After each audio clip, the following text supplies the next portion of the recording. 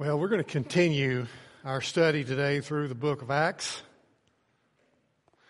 We're going to be in Acts chapter 27.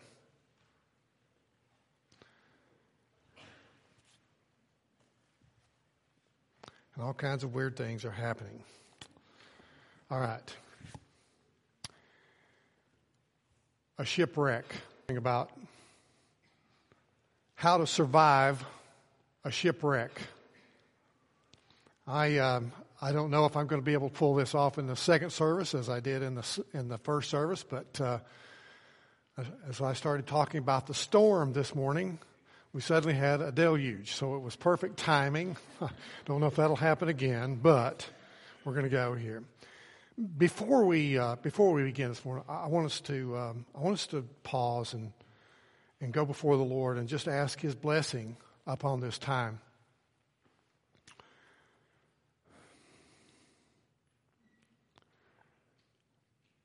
Our Father, we just acknowledge Your presence here today.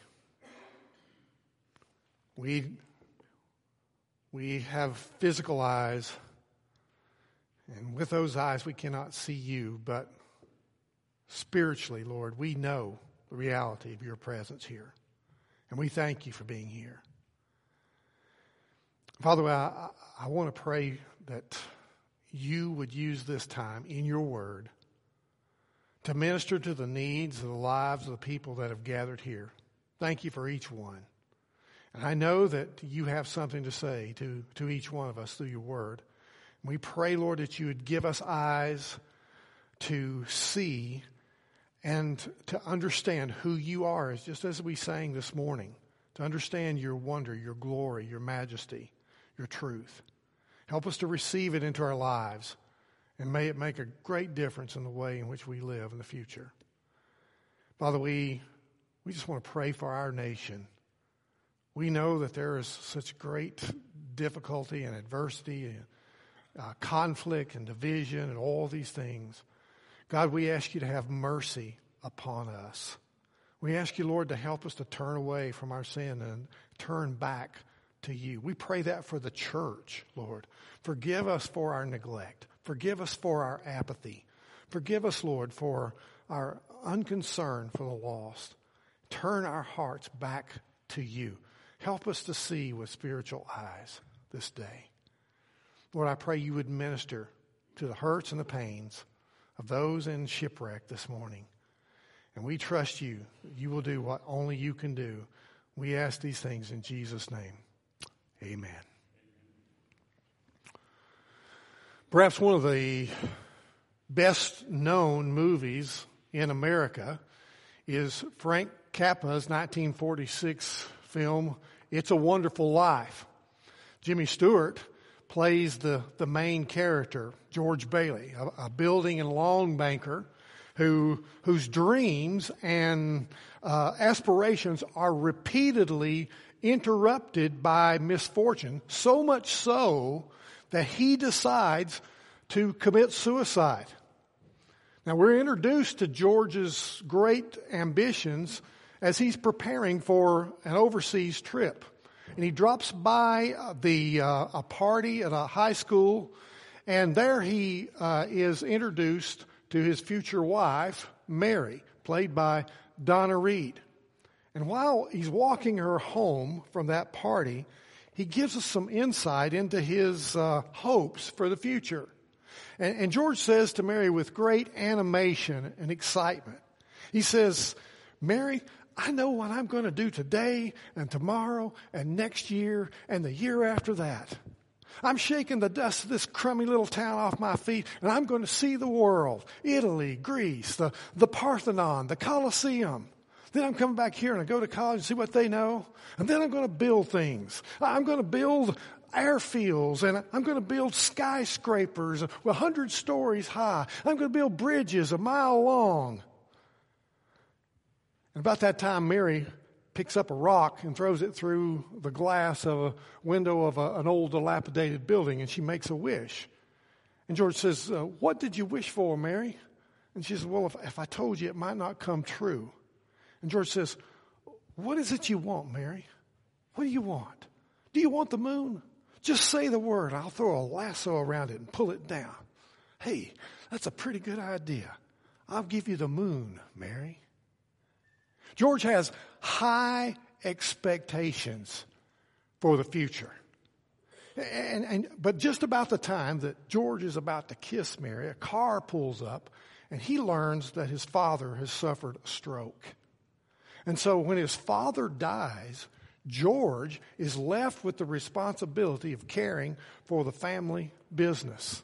George has to forego his trip to Europe and his plans for college. He gives up his funds to his younger brother Harry so that he can go to college. Eventually, George and Mary are married. But their honeymoon plans to go to New York and Bermuda are interrupted by a run on the banks, which affects the building and loan. And so George has to give up his trip and the funds that he's saved just to keep the building and loan afloat. And just when his younger brother Harry is about to come back to college and take over the business, war breaks out. And Harry is drafted, again, leaving George with the responsibility of the family business. Now, there are other adversities. But the final straw is that when his absent-minded Uncle Billy misplaces a huge cash deposit on the way to the bank, plunging the building loan into ruin, George is in such despair that he goes to a bridge at the end of the town intending to commit suicide. And of course, it's at this point that an angel named Clarence intervenes and rescues George. And with the help of this angel, even though George's dreams have all been broken, he comes to realize that he has a wonderful life. I guess it's too late for spoiler alert, right? But interestingly, there are a lot of parallels between the broken dreams of George Bailey and the real life ministry of the Apostle Paul. When we watch the movie, It's a Wonderful Life, we kind of get in the shoes of the main character. We feel his excitement. We also feel his disappointment. It's a tear-jerker kind of movie. I mean, it elicits emotion from us as we watch that. But sometimes when we read the Bible, when we read through the book of Acts, you see, we don't feel the emotion. We don't feel the intensity of the desires and the dreams of the Apostle Paul like that, because that's not what it's intended to do. But they're real. You see, Paul, like George, Paul had great aspirations, great dreams. His greatest desire was to literally fulfill the Great Commission. He wanted to take the gospel through all the known world. His goal was not only to get to Rome, but he wanted to go to Spain too. Paul has this intense expectation and desire in his life. But like George, at every turn he experiences conflict. He experiences over and over different kinds of trials and constant persecution from the Jews. Resistance. His plans are interrupted repeatedly. And Paul could have been in despair. Nobody in history, I don't know, if ever experienced all the kinds of things that Paul has. In his biography in 2 Corinthians chapter 11, Paul says that he has been oftentimes been put in prison, that he had been beaten times without number, that he had been 5 times that he received 39 lashes, that he had been stoned and left for dead, that he had been shipwrecked 3 times, that he had been often in times in hunger and exposure, and it was a tough life that this man lived. Paul has experienced adversity after adversity and trial after trial. And his dream to go to Rome has been delayed. So keep in mind that at this point, Paul has already been in prison for 2 years. And if anybody would have reason to feel despair, to feel depressed, to feel down, it would have been Paul. But like George, in his darkest hour, an angel of the Lord appeared and encouraged him. Now you might wonder why the Holy Spirit would put chapter 27 in the book of Acts. Because Paul never even reaches his intended destination. It's 44 verses. It's a long passage that the Holy Spirit dedicates simply to this adventure in the life of the Apostle Paul. Why in the world would he take all the time to do that when he does so many other things so succinctly? He sets out on a Mediterranean cruise and he ends up in disaster. He's headed to Rome and he ends up in Malta. He's planning an enjoyable trip so that he can see in the last decade of his life his dreams fulfilled of going to Rome, but he ends up shipwrecked on an island. And you know, that's where some of you are. Your shipwreck is not on the sea, it's in life. You had your heart and your plans and your dreams set, but somehow you have not ended up where you imagined that you would be. You're nowhere near where you started out to go. It's a shipwreck. For some unknown reason, you seem beached on an island, far away from where you ever imagined that you would be. You see, that's why Acts 27 is in the book. So that we might learn vicariously from a man who lived a rather unenviable life. And you remember back in chapter 23 and verse 11 that God clearly Jesus told Paul that he would go to Rome. He would make it to Rome. When God makes a promise, you can count on it. God always fulfills His word. But it's funny how we differ in our perspective from God. You see, when we hear a promise like that, we think, well, God's going to come pick us up in His limousine and He's going to take me from here to there. Or maybe God's going to take me in His private jet. I'm going to get from here to there. But you know what? That's not the way God usually works, is it? God doesn't usually pull off many airlifts. He takes us through the sea. He takes us through the desert. He takes us through the fire. He takes us through heartaches and pain. He takes us through broken dreams and broken bones and broken relationships and hardships. In 1981, I remember walking down an aisle in a church very much like this at the end of a service and telling the congregation that I really felt God was calling me into the ministry to be a pastor. And it was an exciting time for me. It was an exciting time for our congregation. But you know, when I went there, I had no idea that it would be 9 years before I would ever be a pastor. I had no idea that there would be a wife and 3 children and many jobs and many pains and many adversities. I had no idea there'd be all that stuff before I ever became a pastor. I just imagined, hey, I'm going to go up there, I'm going to go to school for a few years, and then I'm going to be a pastor, and it'll be great. That's the way you see it. That's the way our dreams look to us. But you see, Paul had no idea that it would be 10 years after he heard that message from the angel that he was going to Rome, that he would go to Rome. And so you can imagine how Paul feels when we come to Acts chapter 27 and verse 1, and it says, when it was decided that we would sail for Italy, they proceeded to deliver Paul and some other prisoners to the centurion of the Augustan cohort named Julius. Now try to imagine how Paul feels when he hears that they're finally going to sail to Italy. They're going to Rome. Chill must have come down his sign. He's recognizing, man, the providence of God at work here in his life. He said, man, this is it. We're going to Rome. God said it after I was beaten. He said it after 6 trials that I endured. He said it after being left in prison for 2 years. And now he says it here in Caesarea. It's an exciting moment. But of course, Paul never imagined that when he went, he was going as a prisoner. You can see that. But you see, this is all part of God's working in his life.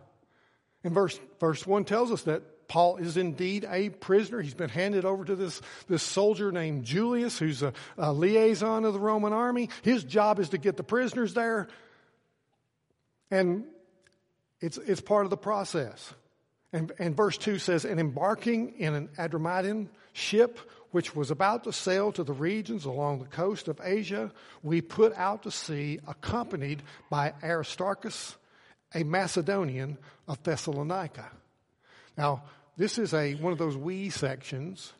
In chapter 27, Luke has rejoined Paul, and so Luke and Aristarchus accompany Paul on this trip to Rome.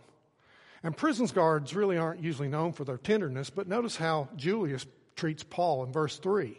The next day we put in at Sidon, and Julius treated Paul with consideration and allowed him to go to his friends and receive care. That word receive care is a medical term. It's possible that Paul was ill, that he was very needy in addition to all the things he was dealing with. He may have been sick. And this prison guard allows him to go on his own or with his friends and get care and to return. This is an amazing thing. Now, if you think Paul is a crotchety old man in his old age, well, you've got a wrong picture of him. He is so engaging, so good is the personality and the mannerism of Paul that this guard allows him to make this trip.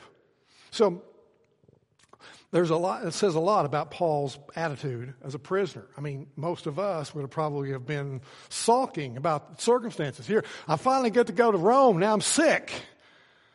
You know, we've been moaning the situation. And I think there's an important lesson here, because you see, we are object oriented, but God is process oriented. Our focus is on getting from here to there. But God's focus is on what happens in the getting from here to there. So when I went to seminary, my goal was to get a master's degree. But God's goal was to master me. And God's got this different focus on what happens, on why things happen than we do. We think of the destination, but He thinks of the trip in getting there. You know, my wife often has to tell me that when we travel. I'm thinking about getting there, you know. And she's concerned about what happens on the way, enjoying the trip. You forget that sometimes, don't you? And God has to teach me that lesson many times. I want to put up the map here for you, and so you can see where this is going. Paul begins here all the way to the left side of the screen in Caesarea. And they sail from Caesarea up to Sidon. That's where Paul received care from his friends. And then they set out. They go up between Syria and the island there of Cyprus. They sail across the Adriatic Sea, or the Pamphylian Sea, to Myra. And they end up going from Myra all the way over to the island of Crete. And it's here, at this point, in verse 10, that Paul speaks up in verse 10. And he says, "Men, I perceive that the voyage will certainly be with damage and great loss, not only of the cargo and the ship, but also of our lives." Verse 11 tells us, "But the centurion was more persuaded by the pilot and the captain of the ship than by what Paul was being said by Paul. Because the harbor was not suitable for wintering, the majority reached a decision to put out to sea from there, if somehow they could reach Phoenix, a harbor of Crete, facing southwest and northwest, and spend the winter there." So now they don't have all that far to go, you see. They're just going to go from that little distance right there in Fair Havens over to Phoenix, because it's going to be a better place to harbor. But Paul says, God says don't go. And our chapter today covers from here at Caesarea, all the way over to the right side, to the left side of the screen at Malta, that little tiny island, about 50 miles from Sicily. And still Paul is far from Rome. Now, some of you find yourself where the Apostle Paul found himself, many miles from Rome, many miles, a great distance from your intended destination. In your experience, you're in a storm. It seems like adversity just keeps coming. You think you're going to get past this thing, and about the time you get past this thing, the next thing comes up. And it's one thing after another. And it never seems to let up. But even though you are in the storm, and by the way, almost all of us are one place or another. Almost all of us are headed for a storm. We're in a storm, or we're just coming out of a storm. That's the way this life is. It's a constant voyage, and we constantly run into the storms. Nevertheless, God is there, and He's involved. Now remember, this is Luke that's telling us about what is happening. He's giving us a description of all these things. And Luke treats the storm of the sea with respect. And he says that it was no small storm. And when he says it's no small storm, you can guarantee it was no small storm. In fact, neither was the ship that they were on. Verse 37 says that there were 76 people on board. 276 people on board this ship. It was a large craft, but nevertheless it was dangerous because of the way that it was made. Luke tells us that they sailed slowly. He tells us that they sailed with difficulty. And then he tells us that the voyage became very dangerous. But then it happened, just like Paul said. A storm erupted. Okay, didn't work this time. Okay, worked last time, but... And it says in verse 14, but before very long, there rushed down from the land a violent wind called Euroclo. Now, this wind is one that comes from the north and it comes from the east. In fact, the word is made up of a Greek word and a Latin word. One word means east wind and one means north wind. And when those winds came, one this way and one this way, they create this rotation of a storm, and it is a monster storm. And it says in verse 15, and when the ship was caught up in it and could not face the wind, we gave way to it and let ourselves be driven along. Running under the shelter of a small island called Clauda, we were scarcely able to get the ship's boat under control. Now, the ship's boat was that smaller boat that they kept hanging on the outside so they could transport back and forth to the shore and so forth. And this thing is getting beaten and banged and everywhere, and they've got to get it in and they've got to get it secured because it's getting beaten everywhere in this storm. And verse 17, and after they had hoisted it up, they used supporting cables in undergirding the ship, and fearing that they might run aground on the shallows of Syrtis, they let down the sea anchor, and in this way let themselves be driven along. Now I'll show you one more time the map here. And if you look down toward the bottom here, toward where it says the Mediterranean Sea, you see there's Syrtis Major. That's used of a dark spot on Mars now, but it was a place where there were sandbars common there. It was called the graveyard of ships, and it was common for these ships to get blown down by this northern eastern wind into that area, and they would be caught on those barges, and then just the ships would be destroyed. It was a graveyard. And so their fear, they don't know where they are in this horrible wind. They don't know how far they've gone. Their solution is to throw out the anchor, let it drag as much as possible, and hope that they don't get blown down that far into this place. So this powerful, dangerous wind was was greatly dreaded in the Mediterranean Sea. They had their storm season when it was just stupid to sail during that time. And it was a typhoon, a hurricane. This was a major storm, and they are caught up in it, and they can't sail through it. They can't put their sails into it. They can't get out of it. They're just being driven wherever it goes. They're going with it. So this is a long and enduring storm. They're out of control, and they got to go wherever it goes. But verse 18. The next day, as we were being violently storm-tossed, they began to jettison the cargo. And on the third day, they threw the ship's tackle overboard with their own hands. Since neither sun nor stars appeared for many days, and no small storm was assailing us, from then on, all hope of our being saved was gradually abandoning.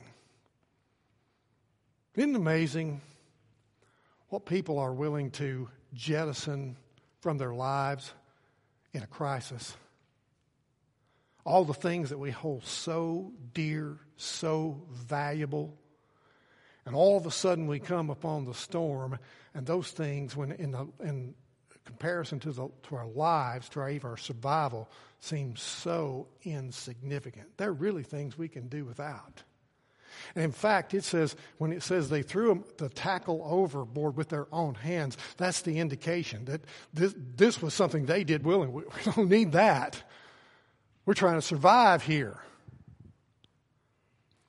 William Barclay describes the ship to us.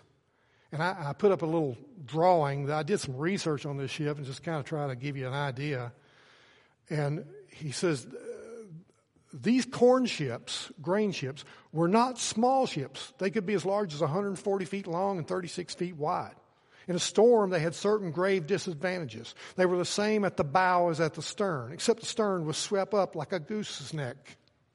They had no rudder like a modern ship, but were steered by two great paddles coming out from under the stern on each side.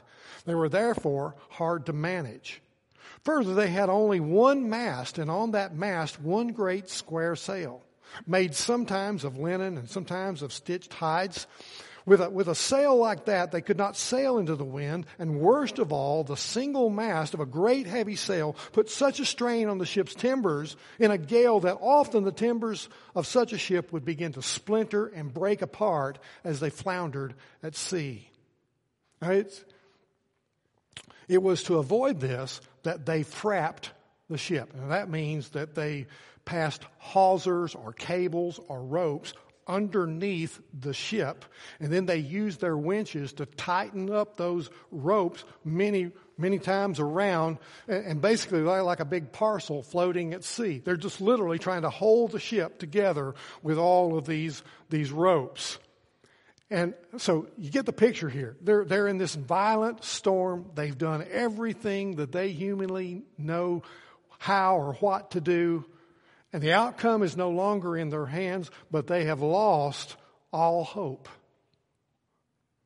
And on board, there's a man who steps forward and he says, "Men, now is the time to trust God. Now's the time to trust Him." And in the midst of a raging storm, the Apostle Paul offers 3 spiritual anchors that are as timeless as they are true. And these anchors will help us survive in the shipwreck of life. Here's the first anchor. The first anchor is the presence of God. And let me tell you, friends, when you are in a difficult situation, there is nothing like the presence of God. Nothing. But when tragedy strikes, listen to me. When tragedy strikes, we so often feel like God has abandoned us. We feel like God's not there. We feel like God's not hearing. See, George Bailey, in his tragedy, prayed. And after he got through praying, a man walks up and punches him in the face. And you know what he says? He walks off and he says, That's what I get for praying. And when we look at the circumstances of our lives, when we prayed and asked God to help us, oftentimes we say, that's what I get for praying. It looks like the circumstances say that God's not there, that God doesn't care. But friend, let me tell you, the presence of God is not a matter of how you feel. The presence of God is a matter of faith.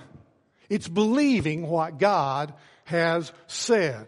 And you say, well, what has God said? Well, God's said a lot of things. But let me point out three principles that Paul's words here reveal. First of all, God's presence is assured by salvation. It's assured by salvation.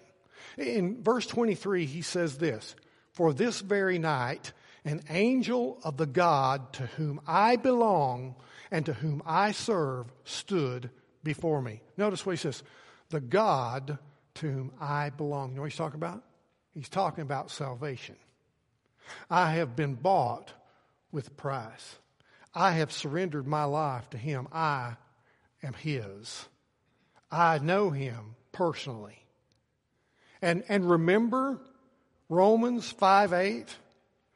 God demonstrated his love for us in that while we were yet sinners, Christ died for us. God has demonstrated beyond any doubt that he loves us, that he cares for us, that he has the power to take care of us, because he has already shown that. That is a matter of faith. That is believing what God has said. It doesn't matter that our circumstances make us feel differently about it. The reality is God does love us. And you know, this anchor always comes in the shape of a cross. Because the cross says, I love you. I will never leave you. I will never desert you. Listen to the words of God. Listen to the words of God to you in Isaiah chapter 41 and verse 10. "Do not fear, for I am with you. Do not anxiously look about you, for I am your God.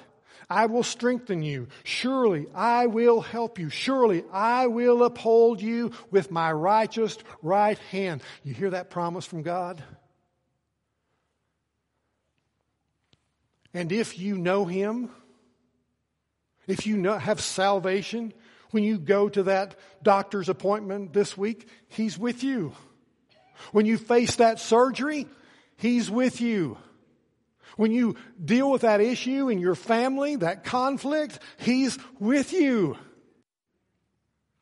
You see, God is with us. That's the presence of God, and it's assured by salvation. God's presence is assured by service. Verse 23, "For this very night, an angel of the God to whom I belong and whom I serve stood before me, saying, 'Do not be afraid, Paul. You must stand before Caesar. And behold, God has granted you all those who are sailing with you.'" Why was Paul in the storm? Was it because he was disobedient? No, it was because he was obedient. Jesus said, "In this world, you will have trouble, but take heart." Why? Because I have overcome the world. See, the message of the angel is this: don't be afraid. God says, don't be afraid. Paul, you're not going to die. Why? I've got work for you to do. You are going to have to stand before Caesar. Caesar, the greatest man in the known world. You are going to stand before him on my behalf, in my name. As it's been said many times, the safest place in the world is in the center of God's will, even if it's in the center of a raging storm. There's no better place for you to be than to be doing what God wants you to do. And listen, God has granted you all those sailing with you. You know what that means? That means Paul had prayed for those people. And God says, Paul, not only you, but I have granted you all those people that you're sailing. Every single soul I have granted you. God answers prayer. Now listen, after Paul heard that, it didn't seem like God had answered a prayer. The storm just kept raging. It didn't look like they were going to be saved. The rain just kept coming. The wind kept blowing. But it was true. God's presence is assured by salvation and service, but God's presence is also assured by Scripture. Verse 25, therefore, keep up your courage, men, for I believe, God, that it will turn out exactly as I have been told. I believe what God says. But we must run aground on a certain island. Even tells them how it's going to happen. Do you believe God? Do you believe that all things are going to turn out in your life like just exactly like God has determined? Do you believe that all things work together for good to those that love Him and are called according to His purpose? When you believe those things, see, that's faith. That requires faith. And you may not feel like it in the moment, but the reality is it's true. You say, well, but Paul had an angel telling him what to do. If I had an angel telling me what to do, well, I could believe God too. Believe me, that's an argument that people make. Listen, do you know what an angel is? Angel is simply someone who carries the message of God. It's not the angel. It's God in His Word. But you know, a lot of people feel very strongly about angels and their message. In fact, it tells us in Hebrews chapter 2 and verse 2, he says, for if the word spoken through angels proved unalterable, and every transgression and disobedience received a just penalty. I mean, if everything that God says through angels is true and has consequences, how will we escape if we neglect so great a salvation? What salvation? Well, after it was spoken first through the Lord, that's Jesus, it was confirmed to us by those who heard, that's the apostles. God also testifying with them both by signs and wonders and by various miracles and by gifts of the Holy Spirit according to His own will. He's talking about the Word of God. He's talking about the Bible. And he says this Word has been verified in far greater way than someone's experience with an angel. Everything that has been spoken of has been verified through God's supernatural working in life. And God has preserved this word for you and for me. When God speaks here, friends, you can believe it. It's trustworthy. So salvation, service, and Scripture all assure us of God's presence in adversity. But remember, we must run aground on a certain island. It might look like for a while that it's not happening. It might look like things are going to be difficult. It's going to be hard. But we have to be alert to God's will. Does that mean that once we have the assurance of God's presence, that there's going to be no more storm? No, of course not. Listen, verse 27. But when the 14th night came, can you imagine 14 nights in this storm? Every hour, moment after moment after moment, wondering if you're really going to live, if this next great wave is going to turn you over. You see, but I thought God was with us. Don't confuse the two. He is with you, listen, to take you through the storm. Sometimes God stills the storm. But most of the time, God is with us to take us through the storm, to go through it with us, to give us the strength and the grace that we need in the moment. In verse 27, we read, But when the 14th night came, as we were being driven about the Adriatic Sea, about midnight, the sailors began to surmise that they were approaching some land. probably because they were hearing the crashing of the waves of the surf. And they took soundings and found it to be 20 fathoms. And a little farther on, they took another sounding and found it to be 15 fathoms. Fearing that we might run aground somewhere on the rocks, they cast 4 anchors from the stern and wished for daybreak. See, in this case, hitting land is not a good idea because you're afraid you're going to break up on the rocks. And so what they throw all their anchors out there on the back of the ship, and they're just hoping it'll hold them because it's turning the bow of the ship toward the land, but they're just waiting for daybreak so they can hopefully see what they're doing and where they're headed. But as the sailors were trying to escape from the ship and had let down the ship's boat into the sea on the pretense of intending to lay out anchors from the bow, Paul said to the centurion and to the soldiers, "Unless these men remain in the ship, you yourselves cannot be saved." Paul calls out and said, it won't work. You need to get back in the ship if you want to be saved. Listen, are you staying in the ship? So often, we've got a plan. Alternative plan in case God's plan doesn't work out. You notice that? Well, we want to have a dinghy handy so we can get out of trouble ourselves. We just have this tendency. We want to do it our way. We just can't rest in God's word and trust Him that it's going to happen. We just got to have a way. And these men, well, they've heard this word, this promise, but boy, hey man, we'd be better off we get in that little boat. We get out of here. And Paul says, listen, if you don't do it God's way, you're on your own. You cannot be saved. Friends, if you try to do it on your own, you cannot be saved. The only way a person can be saved is for them to come to God and put their faith fully in Him, rest in Him completely. That means salvation, and that means everything in life. The only way we make it is when we put our trust fully and completely in Jesus. So Paul, basically God asks us, are you willing to cut the strings on your way, on your alternatives? We're so bright, we're so manipulative, we always got it figured out, don't we? But salvation, service, and Scripture all assure us of God's presence, but there's a second anchor that God gives us. And that's the people of God.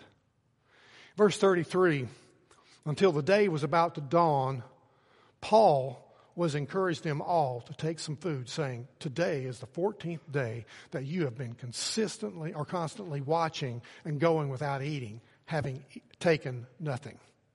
Of course, they're saying, who wants to eat at a time like this? And we're about to die.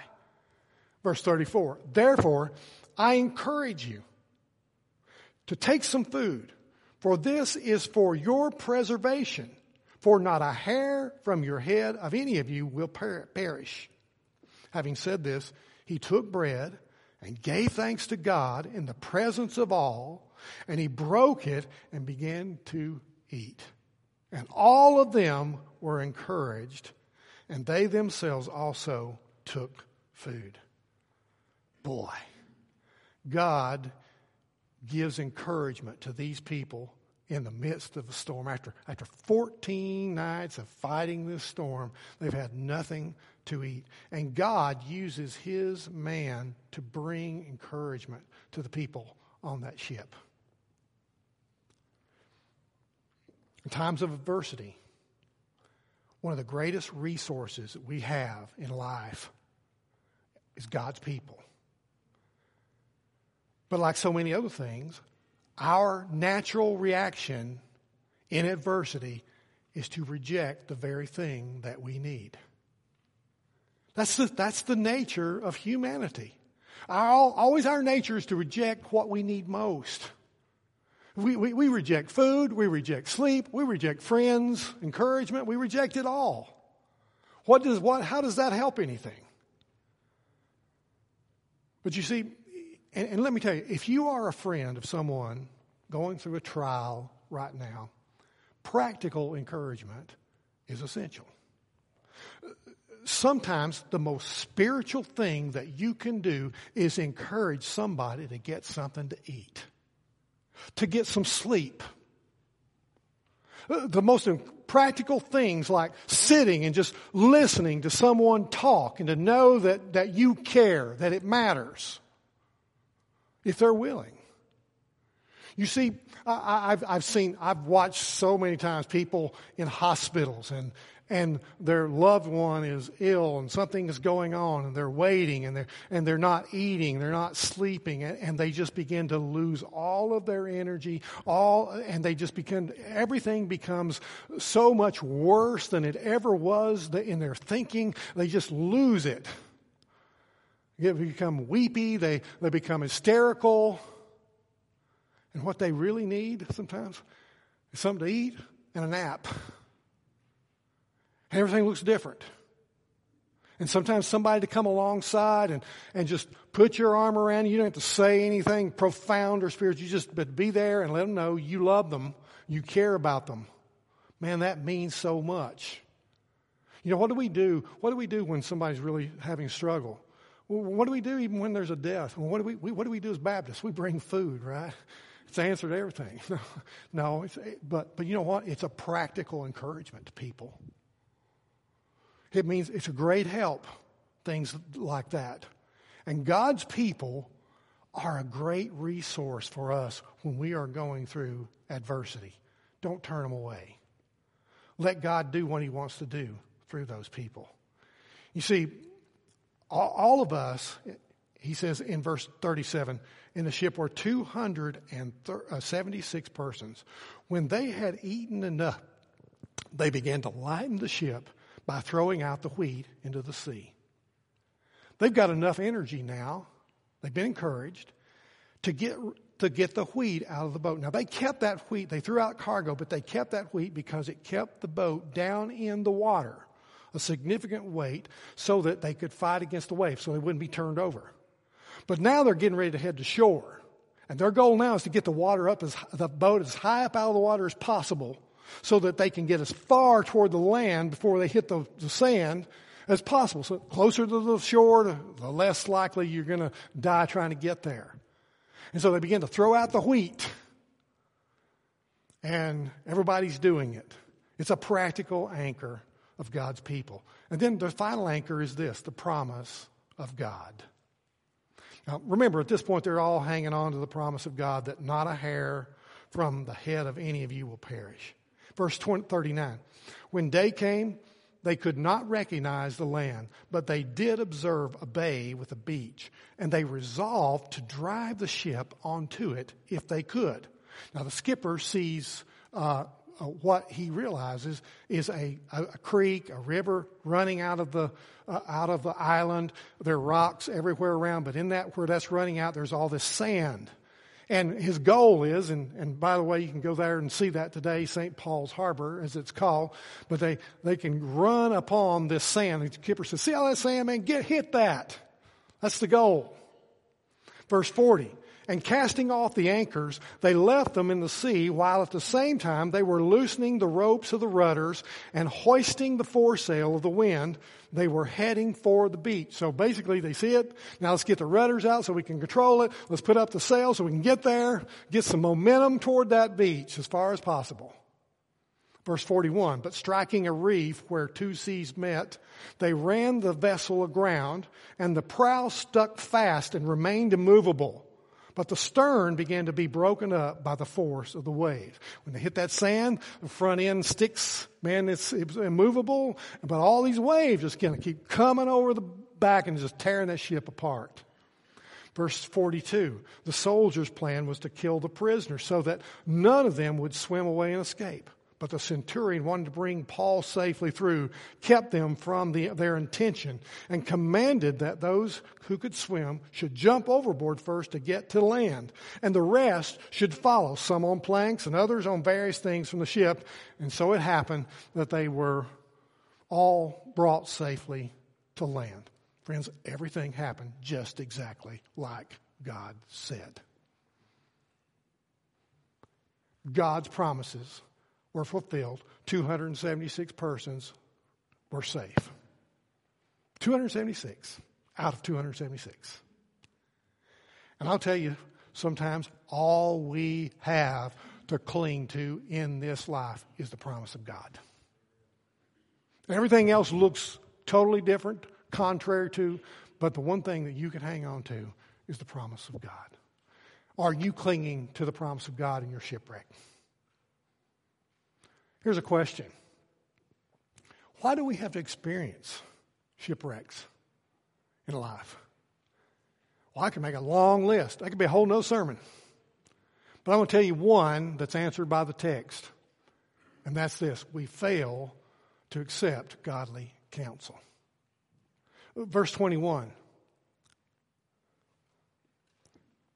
When they had gone a long time without food, then Paul stood up in their midst and said, Men, you ought to have followed my advice and not to have set sail from Crete and incurred this damage and loss.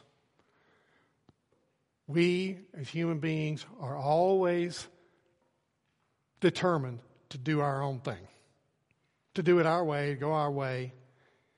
And I want to tell you that in my experience, one of the greatest sources of hurt in life is when people fail to take the counsel of God's Word and God's people, and they end up experiencing the consequences of that rejection.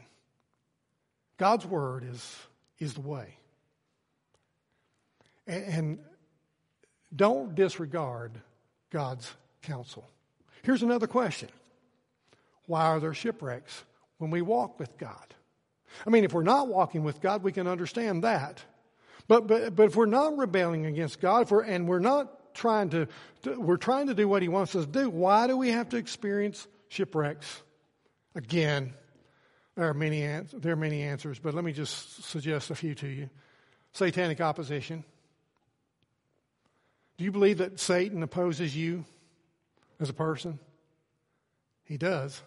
He hates God, and he hates you as a follower of God.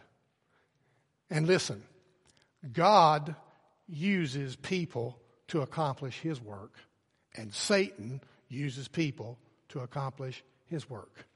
And there are people that have no clue that they are being used by Satan to accomplish what he wants to accomplish. The Jews, who thought they were worshiping God, became the greatest enemy of the gospel in the New World. And friends, there are people out there, politicians and professors and all sorts of people everywhere that think that they're doing some wonderful, magnificent work, when in reality they are the instruments of Satan against truth and right. And we suffer because God allows people to choose. And when people choose to follow the ambitions and the direction of Satan, we are going to have trouble in this world. We also experience shipwrecks for the sake of others. The Apostle Paul went through the storm for the sake of untold number of people in Rome. Many others were impacted by what he experienced. And listen, many other people are impacted by what you experience. You may not realize it, but your trial through the shipwreck will have an impact upon other people, especially your family. Number 4, for our spiritual growth. You say, surely the Apostle Paul didn't have any lessons to learn. Well, friend, we never learn all the lessons. Never, ever. Some of you may think, well, I'm too old to count for God. No. If you're still here, God is using you. He'll take you home when He's done with you. But as long as you're here, keep on learning. And finally becomes the most common answer. Nobody knows. Nobody knows. And never will. If you want to survive a shipwreck, hang on to the anchors that God gives you. The presence of God, the people of God, and the promises of God. Let me ask you to join me in prayer in this moment, would you?